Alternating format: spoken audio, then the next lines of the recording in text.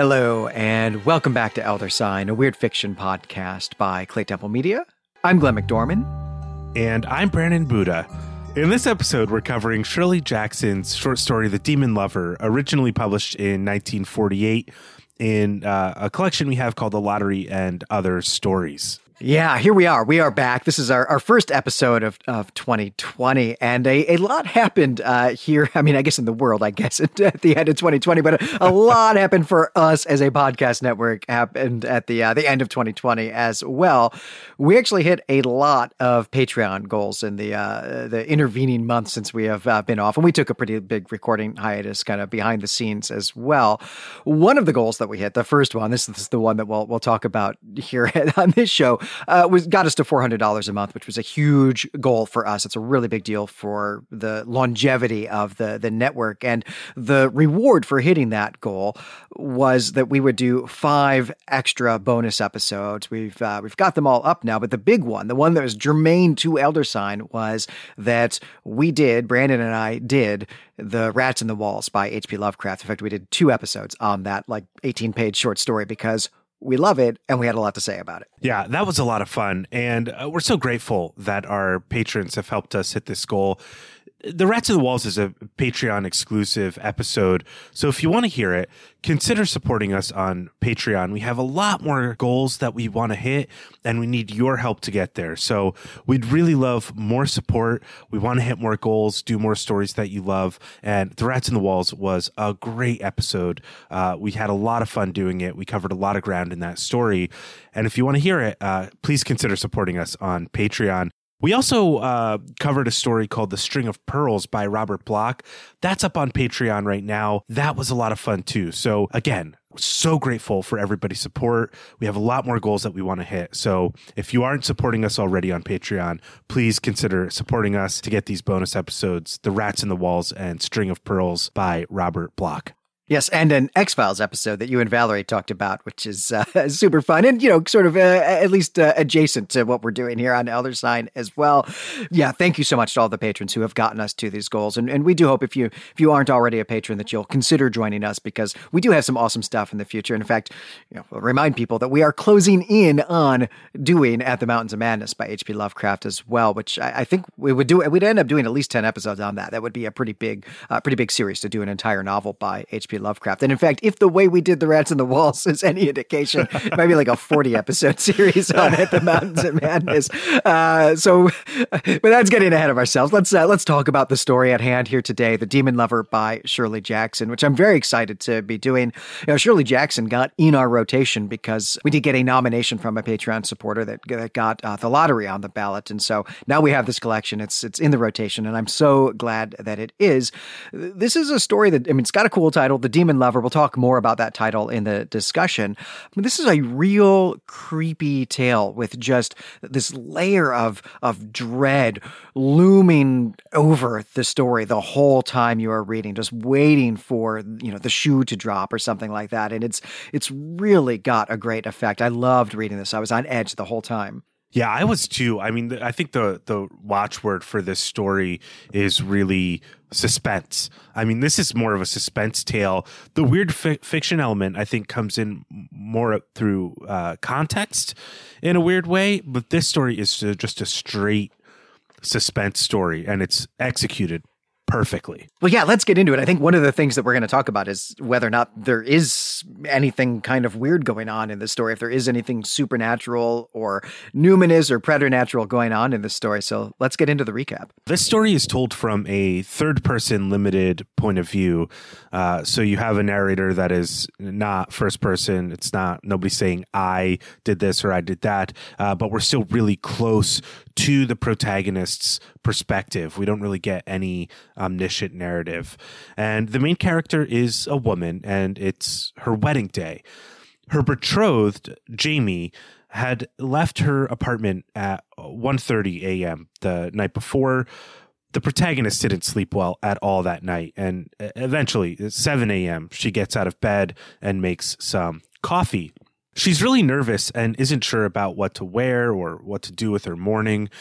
She thinks about writing a letter to her sister Anne, and she begins to write this letter, but she can't complete it. And it's clear from her letter to Anne that this marriage is going to be unexpected, or it is unexpected. And it's also the result maybe of the series of some strange events. It's stranger than some other strange thing that's happened that we don't get narrated. The next thing that the protagonist does is try on some dresses, then she makes more coffee, and then she cleans the apartment. She has a headache, so she takes some aspirin, and the headache won't go away. So she puts her pill box with some aspirin in it in one of her purses so that she can take some more later if she needs to. Once she's cleaned the apartment, and she's done this in order to make the place a perfect pad, a perfect place for her and her new husband when they end up there together. I think the indication here then is that Jamie and the woman are going to be married in like a courthouse. This is not like a big planned wedding. So after she does all this stuff and we get these indications that this wedding is going to be a private affair between Jamie and the protagonist, she drinks a little more coffee and then takes a bath. And then she thinks about what she's actually going to wear. We learn she has new underwear. She has plenty of clean underwear. She has some nice dresses, one of which Jamie has seen her in quite a lot. One of the dresses she has, he hasn't really seen her in.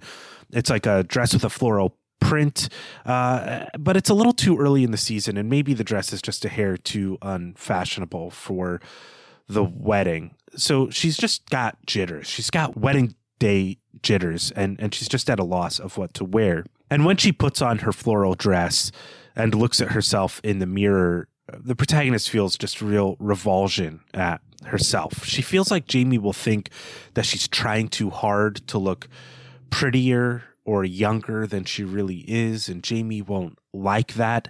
So she tears the dress off herself and tears the seam in the arm of the dress. Then she thinks about buying a dress, but she checks the time, and she doesn't have time to do it because she also has to do her hair and makeup. And this sense that she has to look like an amplified but not an authentic version of herself is a weird thread that is woven through the first section of this story. And it comes up again with regards to the makeup. The woman is trying to look as honestly like herself as possible while still looking as good as possible. She doesn't want Jamie to feel like she's deceiving him. She's 34 years old, and she has the skin and face of probably like a healthy 34-year-old woman. But here, Glenn, and you can correct me if I'm wrong, I think the text indicates that on the marriage license, she wrote down that she was 30 years old. Yeah, it does say the license. I just automatically thought driver's license, but this is not someone who has a driver's license. She lives in New York. She isn't driving a car.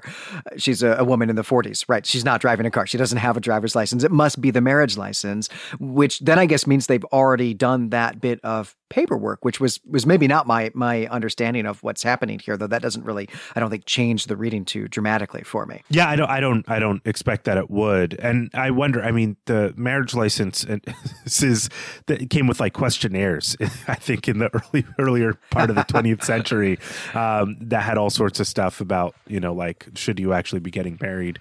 In any event, this was just another interesting note in the story, this kind of fear of being deceitful for Jamie. But the protagonist here is overwhelmed. I mean, that is the main theme here of the opening of the story. She is just way overwhelmed. And so she sits back down after thinking about her hair and makeup and clothes, and she drinks more coffee, and she tries to imagine Jamie, like the person. She tries to hold the person in her mind, but she can't. And that's fine, because it's tough to imagine someone you actually love. They're almost too real to be imagined, might be the indication here. And Jamie's just getting started in his writing career. So like, these are the things we know about Jamie, or that the protagonist does. Jamie's just getting started in his writing career. And once he starts making it, they'll be able to get a house in the country, and she would be able to relearn some cooking skills and make Jamie angel food cake and fried chicken with hollandaise sauce. So now she's just really imagining the future of their life together, kind of their their fantasy, her fantasy life. This opening is just a totally mundane scene, right? We're just in the head of the protagonist as she is nervously, puttering around her studio apartment. But it is an awesome opening. Jackson, she just perfectly captures the state of nervous waiting that this character is going through. I myself am a very impatient person. I get like this when something important is happening, but it's not actually going to be for hours. But yet I still can't really do anything else in the meantime. So I fill up that time with meaningless tasks like this as well. Like, how much laundry can I possibly do right now? Even though there probably are better things I could do, right? It's just puttering about. This really resonated with me. Also, the endlessly making of coffee. I mean, that's just like a thing that I do when I'm waiting for something to happen. But so this resonated with me. Also gave me a lot of anxiety to read it because it was like looking in a dark mirror. But Jackson also gives us a lot of information here as she is building a picture of who this woman is and what her life is like. We know that she has a sister who lives far away. We know that she lives in a small apartment by herself. We also know that she doesn't do her own laundry, right? And those little things are really a portrait of a life. And I love these details. Yeah, it's fantastic. And it really gives us the sense that she's a professional woman in some way. She's making a way for herself. She's not relying or hasn't relied in the past on like a man to make a home for or any sort of stereotypical gender norms. And I love the way that Jackson is just giving us this professional woman in New York in the 1940s in the time when the story was written. It's fantastic. I mean, she can't escape the desire or need for romantic love. Even as she has staked out this completely independent life that I am at least inferring is some point of tension or contention with her family who don't live in New York City, right? We know this because she's got to write a letter to her sister, right? This character, the protagonist of this story, is someone who has migrated to New York City for a career from someplace else. It might not be super far away, right? This is the 40s, but it's rural Pennsylvania, rural New Jersey or New York or Connecticut or something like that, and is on her own, separated from her family and unmarried and making a life here for herself, right? That's the portrait that Jackson has built up without really having to explain any of that to us. All of that is just brilliant world building. But Jackson also does a great job of showing us the plot without really telling us the plot. The protagonist thinks that she's getting married today, but it is something that has been arranged quickly, not perhaps totally on a whim. They seem to have already filled out the license, but it's been arranged quickly, right? She doesn't have a wedding dress. She doesn't have an engagement ring. She hasn't been able to tell anyone. They're definitely just going to the courthouse, right? They haven't booked a venue, invited guests, and so on. And she is older than women usually are when they marry in the 1940s. She is also older than she tells other people. She clearly didn't think that she would ever get married, and she can hardly believe that this is happening. And the thing is, she isn't getting married today. And we, the readers, can tell that right away. We know this, right? We don't have to be told this. Jackson shows this to us by giving us all this nervousness from her perspective. So it's really just a question of what is going to be the obstacle that prevents the marriage from happening or the wedding from happening today.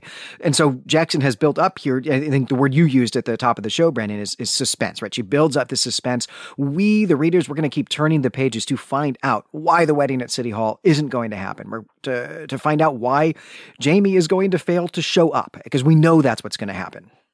Yeah, and I mean, the title also kind of gives it away a little bit. I mean, I don't think as readers we want somebody to marry a demon lover, regardless of how anxiously they putter around their apartment. Well, I think there is an audience for that story.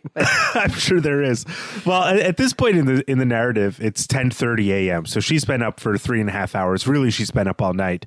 And the protagonist calls the, what time is it, phone number through the wires in the telephones in the 1940s, I guess, and realizes that it's actually only 10:29. So she's like, ahead of time in her mind. It's a great way to demonstrate this anxiety when you're checking the clock and thinking like, is it later than I think it is? Is it earlier? What's going on? She adjusts her clock. And in any event, she's got to get moving. Her and Jamie were supposed to meet at 10 o'clock and he hasn't arrived yet.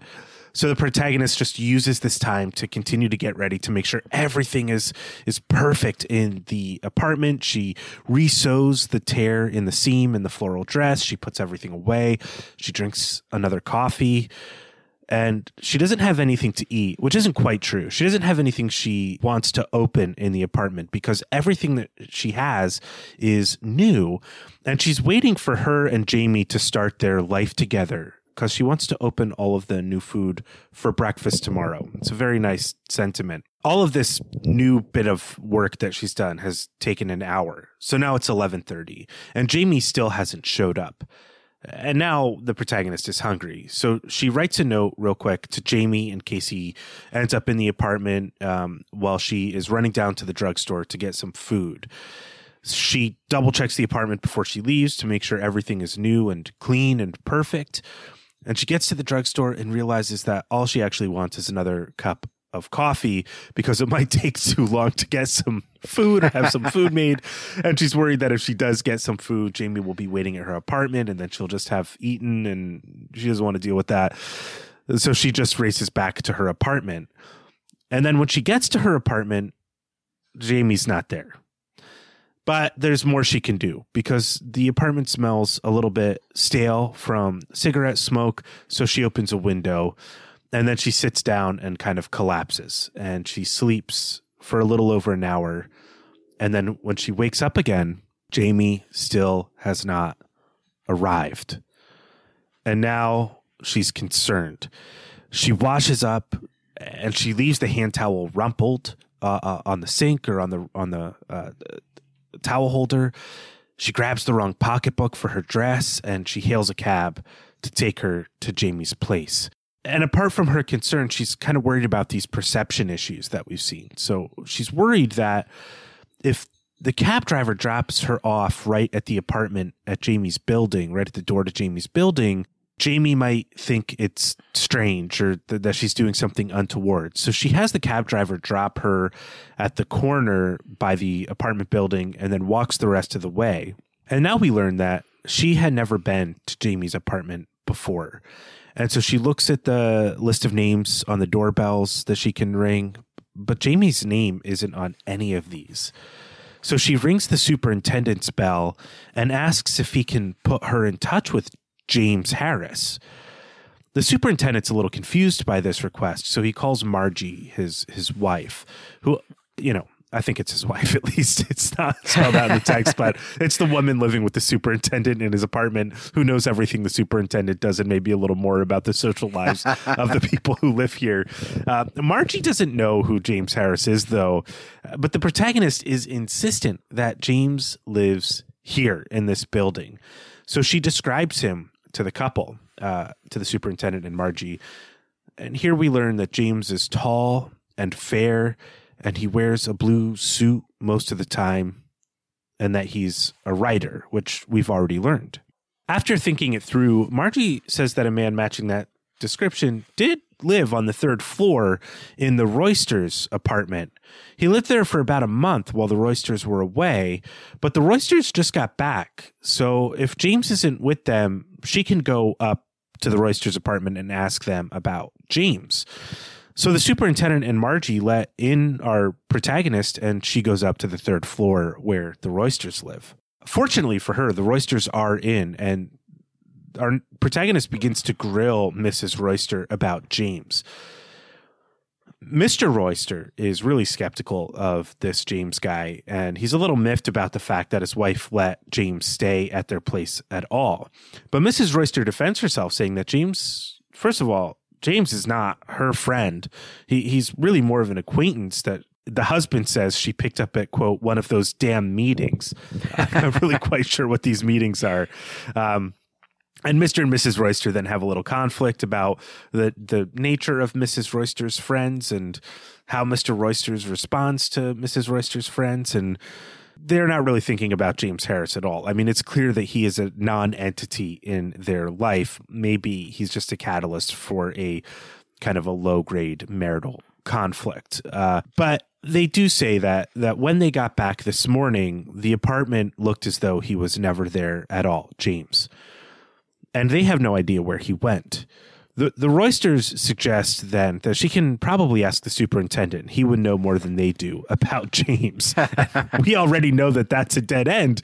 So now the protagonist is freaking out. The scene in the house, I guess really it's two scenes, right? With the super and then with the Roysters. Royster, by the way, this was a name I had a hard time with. For some reason, it just looked to me like it was a shortening and elision of Royal Oyster. I don't know why that got stuck in my head, and I don't know what Royal Oyster would be, but I would read that book series or something. But we learn a lot here. I mean, the thing is that the protagonist is engaging with two married couples at this house and seeing that maybe marriage is not all it's cracked up to be. I mean, certainly with the Roysters, right? I don't know what these damn meetings are either, but there's a real insinuation here that Mrs. Royster is not sexually faithful to Mr. Royster, and Mr. Royster knows it. And yet they still, but they just go on vacation. So it's fine or something like that. That was my inference here. That seemed to be this kind of like darkness, this sort of dark part of marriage that Shirley Jackson is painting here. And then the super and the woman, Marjorie, who I guess we think is probably his wife, I guess,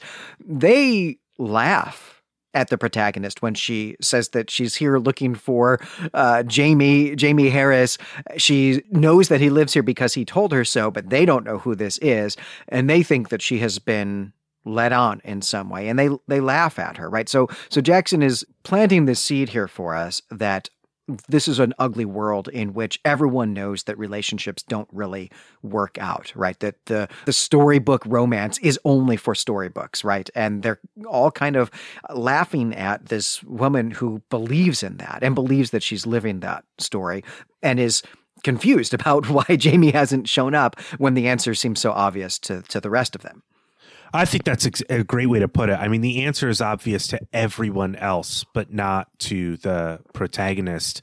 And this scene where people are laughing at her is something that she carries with her throughout the story. I love your sense of what's going on with the Roysters. I mean, it's clear, at least from the text, that Mr. Royster has a more intimate relationship with his radio and newspaper than he does with his wife. So it's very possible that Mrs. Royster is, picking up men at, the Rotary Club or something like that. Yes. All of that is, I think, just right there beneath the surface. Up to this point, I mean, you pointed out, Brandon, of course, right? We are going into this story knowing that the title of it is The Demon Lover. And so we're wondering, like, we've got the lover. It's Jamie Harris. Where does the demon part come in?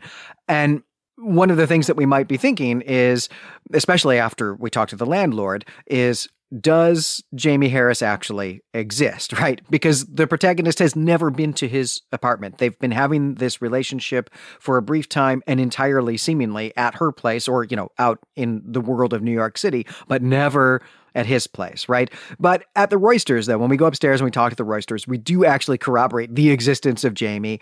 And so we know that he had given the protagonist his address. It was correct. So, maybe he was not actually just tricking her into having a fling with her and then absconding, which is certainly what the landlord thinks, right? But we also learn that he has had to leave the place he's been staying and seemingly for free, or at least for a very low rent. And that correlates with our knowledge that he and the protagonist plan to stay at her place tonight. So maybe he is actually a scoundrel and he's really just looking for a place to live. And so he's going to stay hidden until it is too late to get married because, we can't get to the courthouse in time today. But then he'll still find a way to crash at her place for a few days or maybe a few weeks without paying anything for it. And he'll always find some way to put off the actual getting married business, right? That's what I'm thinking is going to happen right now. And we'll see if that turns out to be true. Right. And we know that he's poor because he really only has one suit. He can be described as the man in the blue suit to people. And since he only wears that suit, it's like an icon that people recognize. Well, as we said, the protagonist is freaking out and trying to plan her next steps. Like, how can I find Jamie? And she's racking her brain, thinking about where she might get more information about where Jamie could have gone. So she goes to the deli close by because you can get sandwiches there and asks the man at the counter if he's seen Jamie recently. And the deli clerk is really hostile towards her. And so she leaves to think some more. Like, nobody has time to help her with her problem. The next place she stops is the newsstand that's close to this area here, the apartment building, the deli, and there's a newsstand. And she asks the men at the newsstand whether or not they've seen anyone matching Jamie's description. And the way they look at her makes her feel really self-conscious. I mean, at this point, the protagonist is beginning to feel like she's been taken for a fool, and people are really treating her that way. Nobody's kind. They're treating her like a fool. But the protagonist knows she has got to find Jamie. She wants to clear all this up. And it turns out that the people at the newsstand have seen someone matching Jamie's description. He was at the newsstand at about 10 a.m. and he was heading uptown, which we'll learn is the direction of that you would walk to get to our protagonist's apartment. But the men laugh at her as she begins to walk uptown.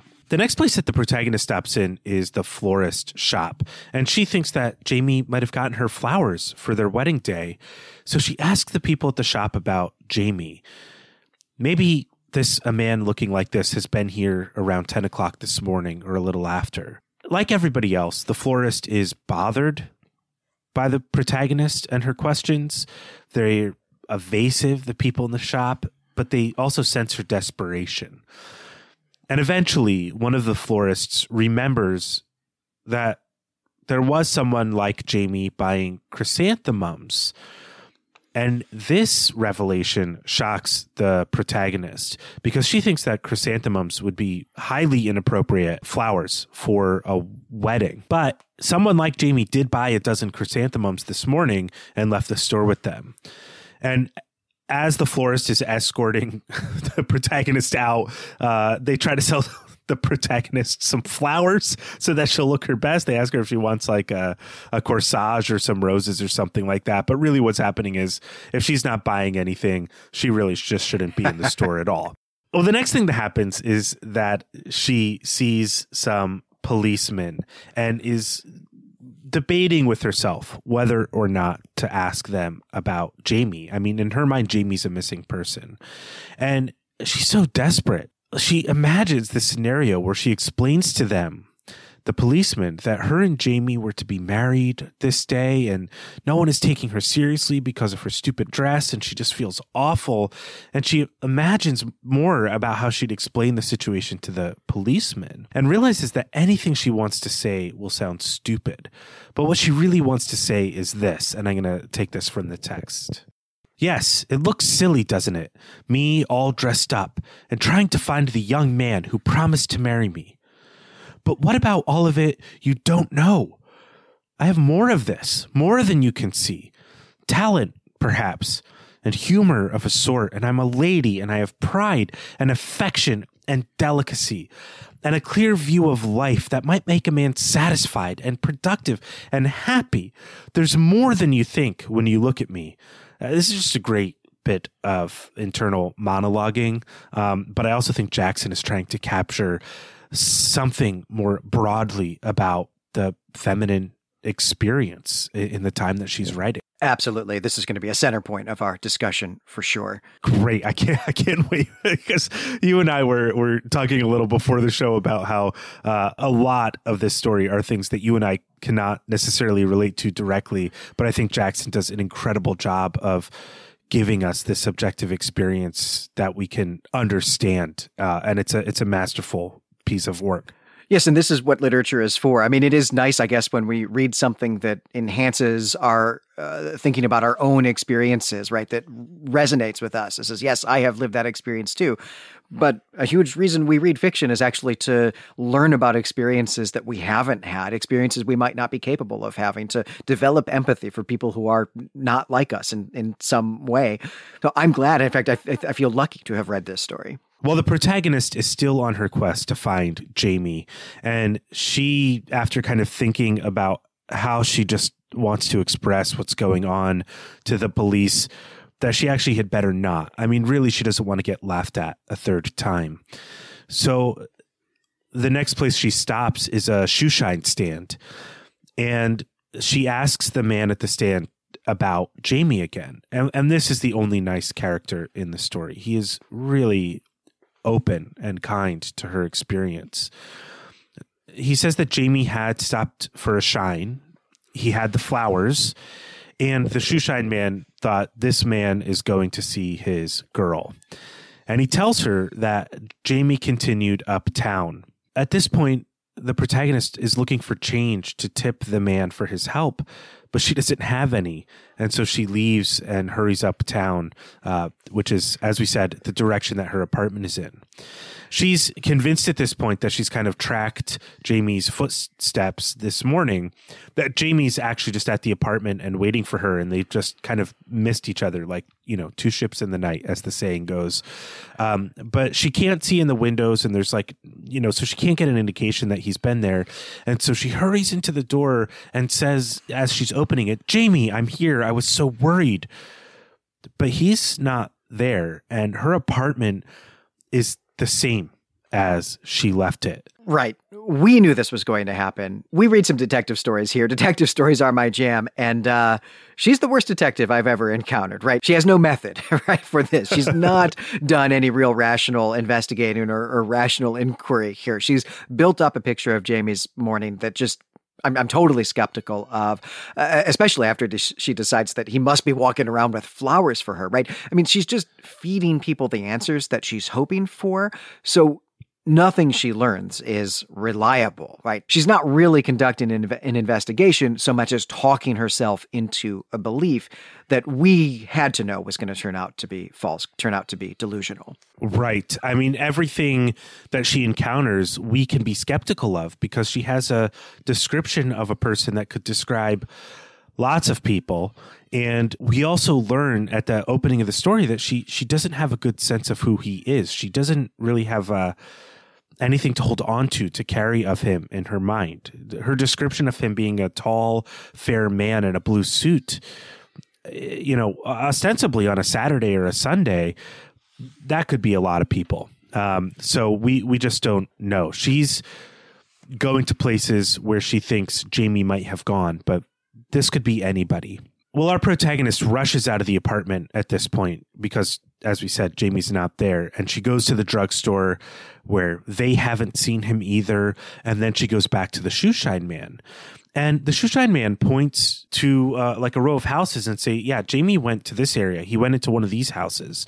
And he assumed, the shoeshine man, that Jamie was going to take his flowers and his shine shoes to his girl. So just this assumption that the shoeshine man has to feel like a slap in the face to the protagonist, where she's like, I'm his girl, and he didn't come to my home, but he went to somebody else's. The protagonist runs over to the kind of block where these houses are that the shoeshine man pointed out, and she's at this point just listening for laughter because she's listening to hear Jamie's laughter. That maybe he's in a house somewhere and he's laughing, maybe not at her, but just is convivial, having some sort of jovial moment with some other people that he knows. But she hears nothing. And she comes across a woman in front of one of the houses on the street with a baby. And she asks the woman if she has seen Jamie.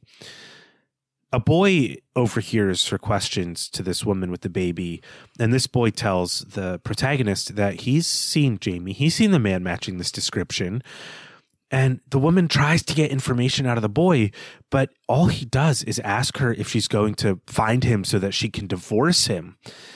And it's horrible, but eventually the boy tells the protagonist where Jamie went. He says, since I told you this, and since Jamie gave me a quarter, I want a quarter from you. And she doesn't have any quarters, so she gives the boy $1. And the boy says that Jamie went to the top floor of an apartment building, and he continues to ask about whether she's trying to find him to divorce him. And now the woman with the baby is laughing at the protagonist. So the woman heads inside the apartment building. It's unlocked. There are no names on the door buzzers. I mean, this is like a flop house, basically. It's a place that hasn't been kept up with. It's unclean everywhere. And on the floor outside of the apartment on the third floor, I mean, our protagonist has investigated like each floor to look for signs of Jamie. So on the floor outside of an apartment on the third floor is some crumpled paper from the florist, and this is the last clue that the woman needs to know that Jamie has come to this place. She hears some voices inside of one of the apartments, and she knocks on the door. And when she does that, the voices stop.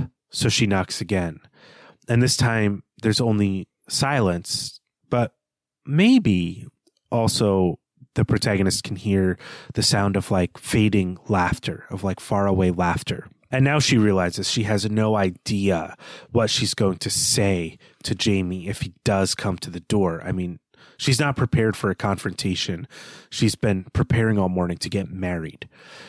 So she retreats a little bit and checks the other door on the floor, the other apartment. And this door is open.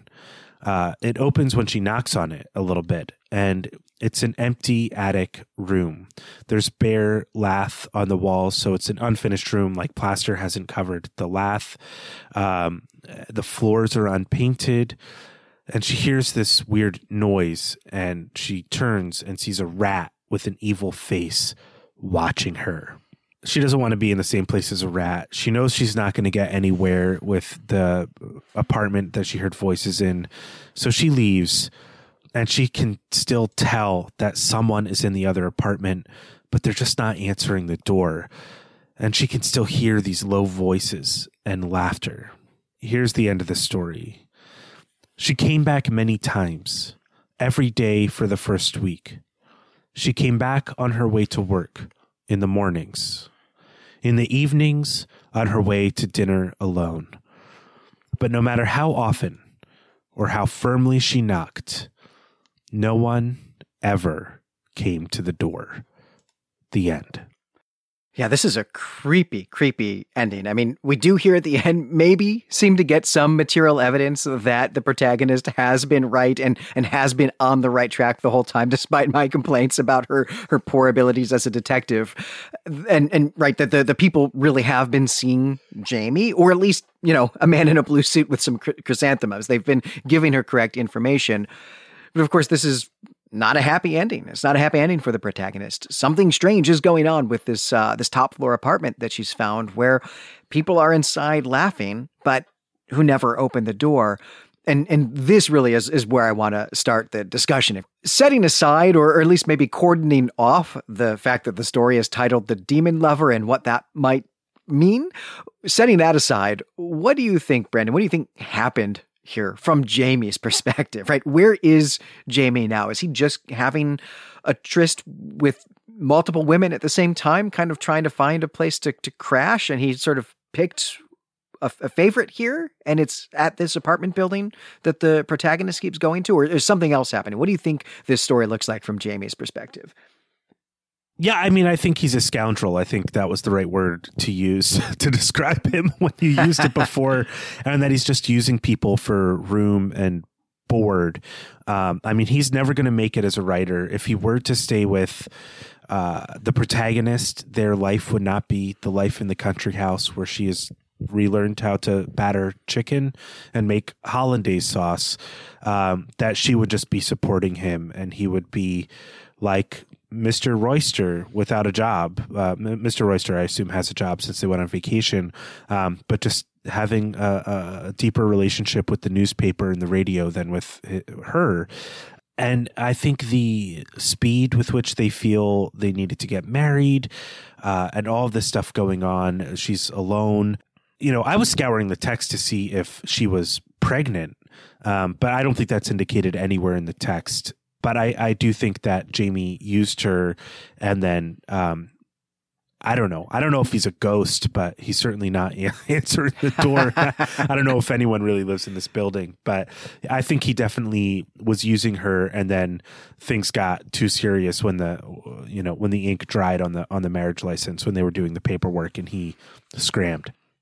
Right. I think when I said let's set aside the title, I guess what I really meant was let's pretend this is not a weird fiction story, or at least let's pretend we don't want to explore the question of whether or not this is a weird fiction story. We're going to do that. But, let's treat this like it is just a mundane story. And yeah, your reading of Jamie is exactly my reading of Jamie as well. I'm not even sure he's actually even trying to be a writer so much as he's pretending to try to be a writer. I mean, my sense is that it's not just that this is New York City, this is Greenwich Village, and which is, here in the 1940s is maybe a little bit seedy. It's bohemian. That's really the word I'm looking for, right? There are a lot of artists living here. The rent is fairly inexpensive, and there's a nightlife that's going on. But Also, there are lots of people hanging around who are not really artists of any sort, but like the nightlife, like the lifestyle of that, and are just kind of clinging to that. And my sense is that that's who Jamie is, that Jamie is a fairly attractive man. He's got one nice suit at least, and he claims that he's working on writing. Maybe he actually has a little bit of writing, that he reads to, women to, bare his soul to them and make them feel special and so on. But really all he's trying to do is live an exciting life in Greenwich Village without having to pay anything for it. He's trying to have sex with a lot of women, have women who work for a living buy his drinks and pay for him to live places. And he's not good at writing, but he seems to be pretty good at this. Right. I think the word for a man like this is a gigolo. Correct. Yeah, there is a word for this. Yeah. But I'm sticking with scoundrel, though. But, not the Han Solo kind of scoundrel, right? The affable and ultimately redeemed scoundrel. I don't think there's any redemption here. And actually, maybe that's where we should go next. Let's think about this as a weird fiction story, right? The story is titled The Demon Lover. It ends with some weird stuff, right? We get these 2 rooms in the attic of this house that's been converted to apartments. One of them has an evil rat in it, and then the other one has muffled voices and distant laughter and a piece of paper from a bunch of flowers in front of it. But no one ever answers the door. Not ever, even over multiple days. So is something weird happening here? Something supernatural, something numinous, something fantastical. I mean, do you think Jamie's a ghost? I mean, I don't think he's a ghost because the Roysters affirm his existence, but he lives like a ghost. I mean, the metaphor here is that he lives like a ghost, or even like a daemon. Like he latches on, not like a demon in the sense of like being created by Satan to torment souls in hell or something like that, but more of like a daemon, like a familiar spirit that like kind of latches on to people and then leaves that. I don't know how often. I don't know too much lore around it, but certainly leaving them after they've used them up is maybe a part of the lore in some sense, and that's kind of what is going on with Jamie. I love the imagery at the end of this story. This kind of desperate hope that results in being laughed at, but you need to cling to the hope because if you succumb to the laughter, you've given up. You have to admit the horror of the situation, and that's what the tragedy is at the end of the story. The protagonist doesn't want to face the truth and would rather cling to her desperation because there's hope there that, she can find a mate, that she's not disposable or discardable, that she is worthy of someone's love. But she goes back for punishment because she needs to make sense of it. And so I do think there's some evil at play here. I mean, certainly the evil rat is a symbol of that. I would have liked more like broken porcelain dolls and stuff in this other attic apartment, but no. the evil rat will have to suffice, I think. Yeah, I think the evil rat is all I could have taken. If there'd been dolls, I'm not sure I'd have been able to do this episode. But yeah, this ending here, all this imagery at the end is just really awesome. I didn't get, the ghost is certainly not the sense that I had, but the way that Jackson describes the laughter coming from this apartment that's got the wrapping from the flowers in front of it just doesn't sound like there are real people in an apartment, a cheap, crappy apartment behind a thin door.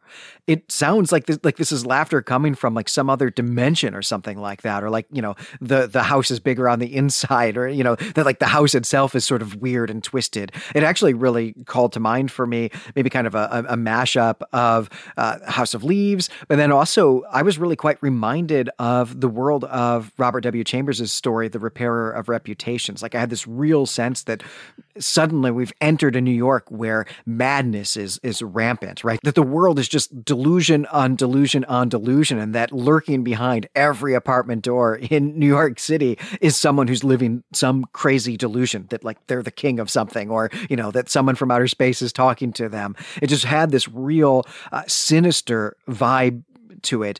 Jackson builds that up without actually saying any of that stuff. It's really just tremendous. Yeah, I mean, what I was thinking of with this imagery, kind of what came to my mind, if we're doing a kind of free association game here, was why not?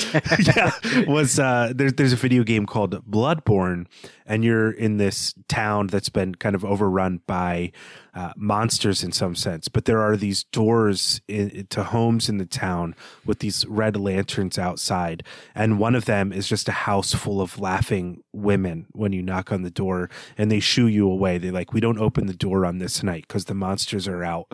And just that kind of laughter and the knocking really reminded me of kind of the creepiness of the way that game is able to build moments like that. And just I don't think you can underplay how disquieting it is to hear laughter and low voices and murmurs in a place where you expect the acoustics to be different, or you expect people to be civil. And that is what makes this ending of the story feel so sinister, as you put it, which I think is the perfect word. I would love to hear you talk more about Bloodborne. I hope somebody someday will commission you to do a whole episode actually about Lovecraftian video games. But we need to talk about the elephant in the room here, which is that the title, the Demon Lover, is not a phrase that Shirley Jackson has invented. It is the name of a Scottish ballad from the 18th century.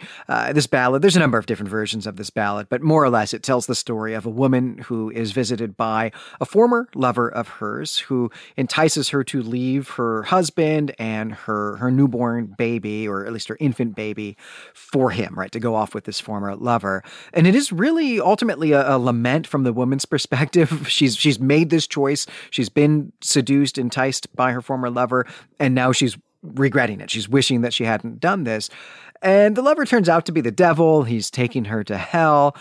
And the name that he's used in disguise, right, when he was her lover, when he was in a human form and was her lover before she got married and had a baby, is James Harris, which is the name of the lover in our story here, the mysterious lover that we, the reader, never have any direct experience with. So now that we've got that out in the open, which we've been dancing around, Brandon, how does that affect your reading of the story? Is James Harris the devil? I think Jackson is kind of playing a little bit of a different game, where she is taking this ballad and the ideas in the ballad and kind of cramming it into the mundane experience that so many people have, of being used, taken advantage of being drawn away by the promises of romantic love, being drawn into the hopes of that, and you're avoiding your own life. I mean, we get that she doesn't even want to open the food because she wants to maintain this perfect illusion for the next morning, and to have open fresh bacon and have 12 eggs in the dozen in the carton, and just all of these things. To the promise of that perfect illusion is what has dragged this protagonist into this kind of hell of rejection, of being laughed at, of being made a fool. And so I think Jackson's game is really to take the weird, and rather than to make the metaphor literal, we talk about that a lot especially in weird fiction tales. She is letting the metaphor be the metaphor in the reader's mind, and just telling a mundane story that the reader can then abstract from what the hell of this is really like. Well, I don't think any of that is wrong, but I did have a slightly different interpretation of how Jackson is using this ballad. I actually had a strange sense, even though this story ends with all this weird imagery that really creeped me out. I actually had a sense that this is ultimately an optimistic story, that in fact, this is the prequel. This is the woman in the ballad having this experience with the lover who is actually the devil in the disguise as James Harris, who is going to go on and marry someone else and have a family with that person, like, next year or something like that. That this is ultimately maybe kind of an optimistic story, that although right now the protagonist has really fallen in love with Jamie, who it turns out, does not reciprocate those feelings really at all, and has played her in some way we don't have the specifics about. And she has going to have to live with this. When we leave her in this story, she's not reckoning with that yet. In fact, she's still clearly in denial about that, hoping that he'll show up and it will all have just been a big misunderstanding. We know that's not going to happen. She's going to have to deal with this. She's going to have to reckon with this. But I think that by letting us know that Jackson has taken her cue from this ballad is a way of letting us know that she is going to deal with that. But of course, right, there is also the fact that part, the part where she gets married and has a baby, is only the middle part of the story. So maybe ultimately, right, it is actually not an optimistic story that Jamie is going to return, at some point, 2 years, 3 years from now, and undo all of the healing and growing that the protagonist is going to do in the aftermath of this love affair. That was sort of my sense of it anyway. I like that much more, and I'm not familiar enough with the ballad to make that leap, and I wish I had, because I really love that reading as well. That the wound that this unfinished business has caused has left an opening for Jamie to come back in to her life later on if she doesn't deal with it. She's wants the explanation. She wants the confrontation. She almost wants to be seduced again by him. She wants to hear that it was a misunderstanding, that the man in the blue suit buying flowers wasn't him, that he got called away on some emergency and he couldn't write. She'll be looking in her letterbox for weeks, maybe months, trying to get the letter of explanation, hoping it's there. Eventually she'll move on, but she'll never really move on. That wound will still be open. And I think that's a beautiful reading of this story also. And we could even do some crit fic here, I guess, too, and actually maybe envision that Shirley Jackson is in some way actually dealing with maybe Act 3 of this in her life, right? That like someone from her past has, messaged her on Facebook or whatever, and maybe she's briefly tempted and then is thinking about no matter what the stresses of my marriage are currently, actually that would be a terrible idea, right? That I should remember why this relationship with this other person who's now, coming at me from out of my past didn't work out in the first place is actually because you were a scoundrel who maybe was a ghost and definitely was the devil, right? So, right, not going to make that choice. She's just relaxing on San Sebastian and then gets the telegram from Lady Brett and just has to respond. Absolutely. Yeah, that's exactly what I'm envisioning. But let's talk about maybe the theme or the motif anyway, I think that Jackson is working with here, which is to say that this is a story that I think centrally is about femininity. It's about beauty and femininity, maybe more specifically. It is clear that the other people in this story don't regard the protagonist as beautiful, and she agrees with them. We know that she also considers herself old, so it may just be ageism here, right? That correlation of youth and beauty that's become like the core idea in our culture, or at least one of the core ideas in our culture. But it may also just be that she is not physically attractive and never has been. But in either case, whichever of those it is, what matters about this is that this shapes how people treat her. And this seems to me to be the theme of the story, the idea that Jackson is exploring here. I think that's right. It's clear that the protagonist has internalized a lot of negativity about her experience, or maybe in the way that she compares herself to women or other people compare her to women, that she's internalized those voices of comparison or the lack of approval, of affirmation, and can play the whole scenario out in her head without having to interact with anyone. Even the shoeshine man kind of doesn't believe or really indicate belief that she is the woman that James is going to find, that James is going after, that James has a girl.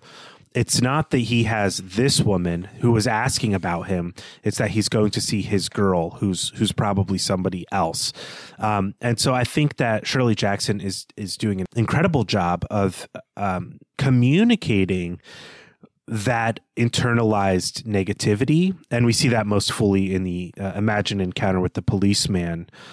And I really love how she's done this. I love how self-conscious the protagonist is about even trying to look pretty, because she's not maybe classically pretty or not a looker. People aren't going to stop on the street and notice her. And so she's self-conscious about even trying to get attention, because it makes her feel fraudulent or revulsed even to try to catch the eye of anybody, that she's found somebody who wants her when she's not trying to deceive people to make them think that she's pretty is a pretty big deal to her. It reminds me a lot of what I think is explored beautifully in the television series The Americans, where the male protagonist of that show has a second relationship with a woman who is kind of these characteristics, who has at least internalized the sense that she is not worthy of attention or admiration. And what that does is open her up to being taken advantage of by somebody who needs to use her to spy on the FBI, which, you know, is not the demon lover in the sense, but is the same sort of attitude, that this type of attitude, this type of internalized negativity, self-consciousness, revulsion, lack of self-confidence has actually left the protagonist open to a scoundrel to take advantage of her. And I think that that's another big part of what's happening in this story too. Yeah, this is a fairly scathing critique of this society, the society that says that the number one job of all women is to be beautiful. Anything else they might bring to the table, right? Talent, perhaps, a humor of sort, affection, pride, delicacy, a certain clear view of life that might make a man satisfied and productive and happy. Those things are all secondary and maybe even tertiary, right? The primary thing is to be beautiful. And that's just so hollow and empty, right? I have never felt that pressure at all. I don't think you have either. And I wouldn't want to live in a world where I did feel that pressure. But it's clear that this is an experience that Shirley Jackson had, that this is, I mean, not this specific experience, right? But that this is a world, right, that valued this. Shirley Jackson lived in a world where this was what the messaging was from society, advertising, TV, radio, and so on. And it wore on her, right? And this is her monologue against that, and it is a powerful monologue. Yeah, I really loved that section of the story where she's the protagonist, as Shirley Jackson is writing her, is trying to combat that negativity, but she's drowning in it, and it's very expressive. It feels super honest and authentic, and for me, it's a really satisfying way to encounter these ideas and these sorts of pressures that may be unique to the feminine experience in America, the competing against the models that are everywhere, and feeling like your job, as you put it, as a woman, is to demonstrate physical beauty instead of all of the other things that will make you a great partner, a great person to be with, and feeling like you're losing that battle. And this is a story that I think explores that in a really exceptional way. And shows us how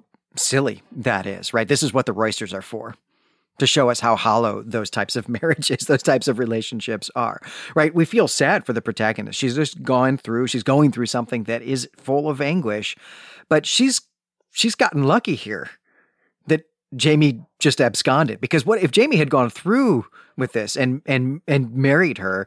He's not going to have been a better person. This is still who he is, right? She got lucky here.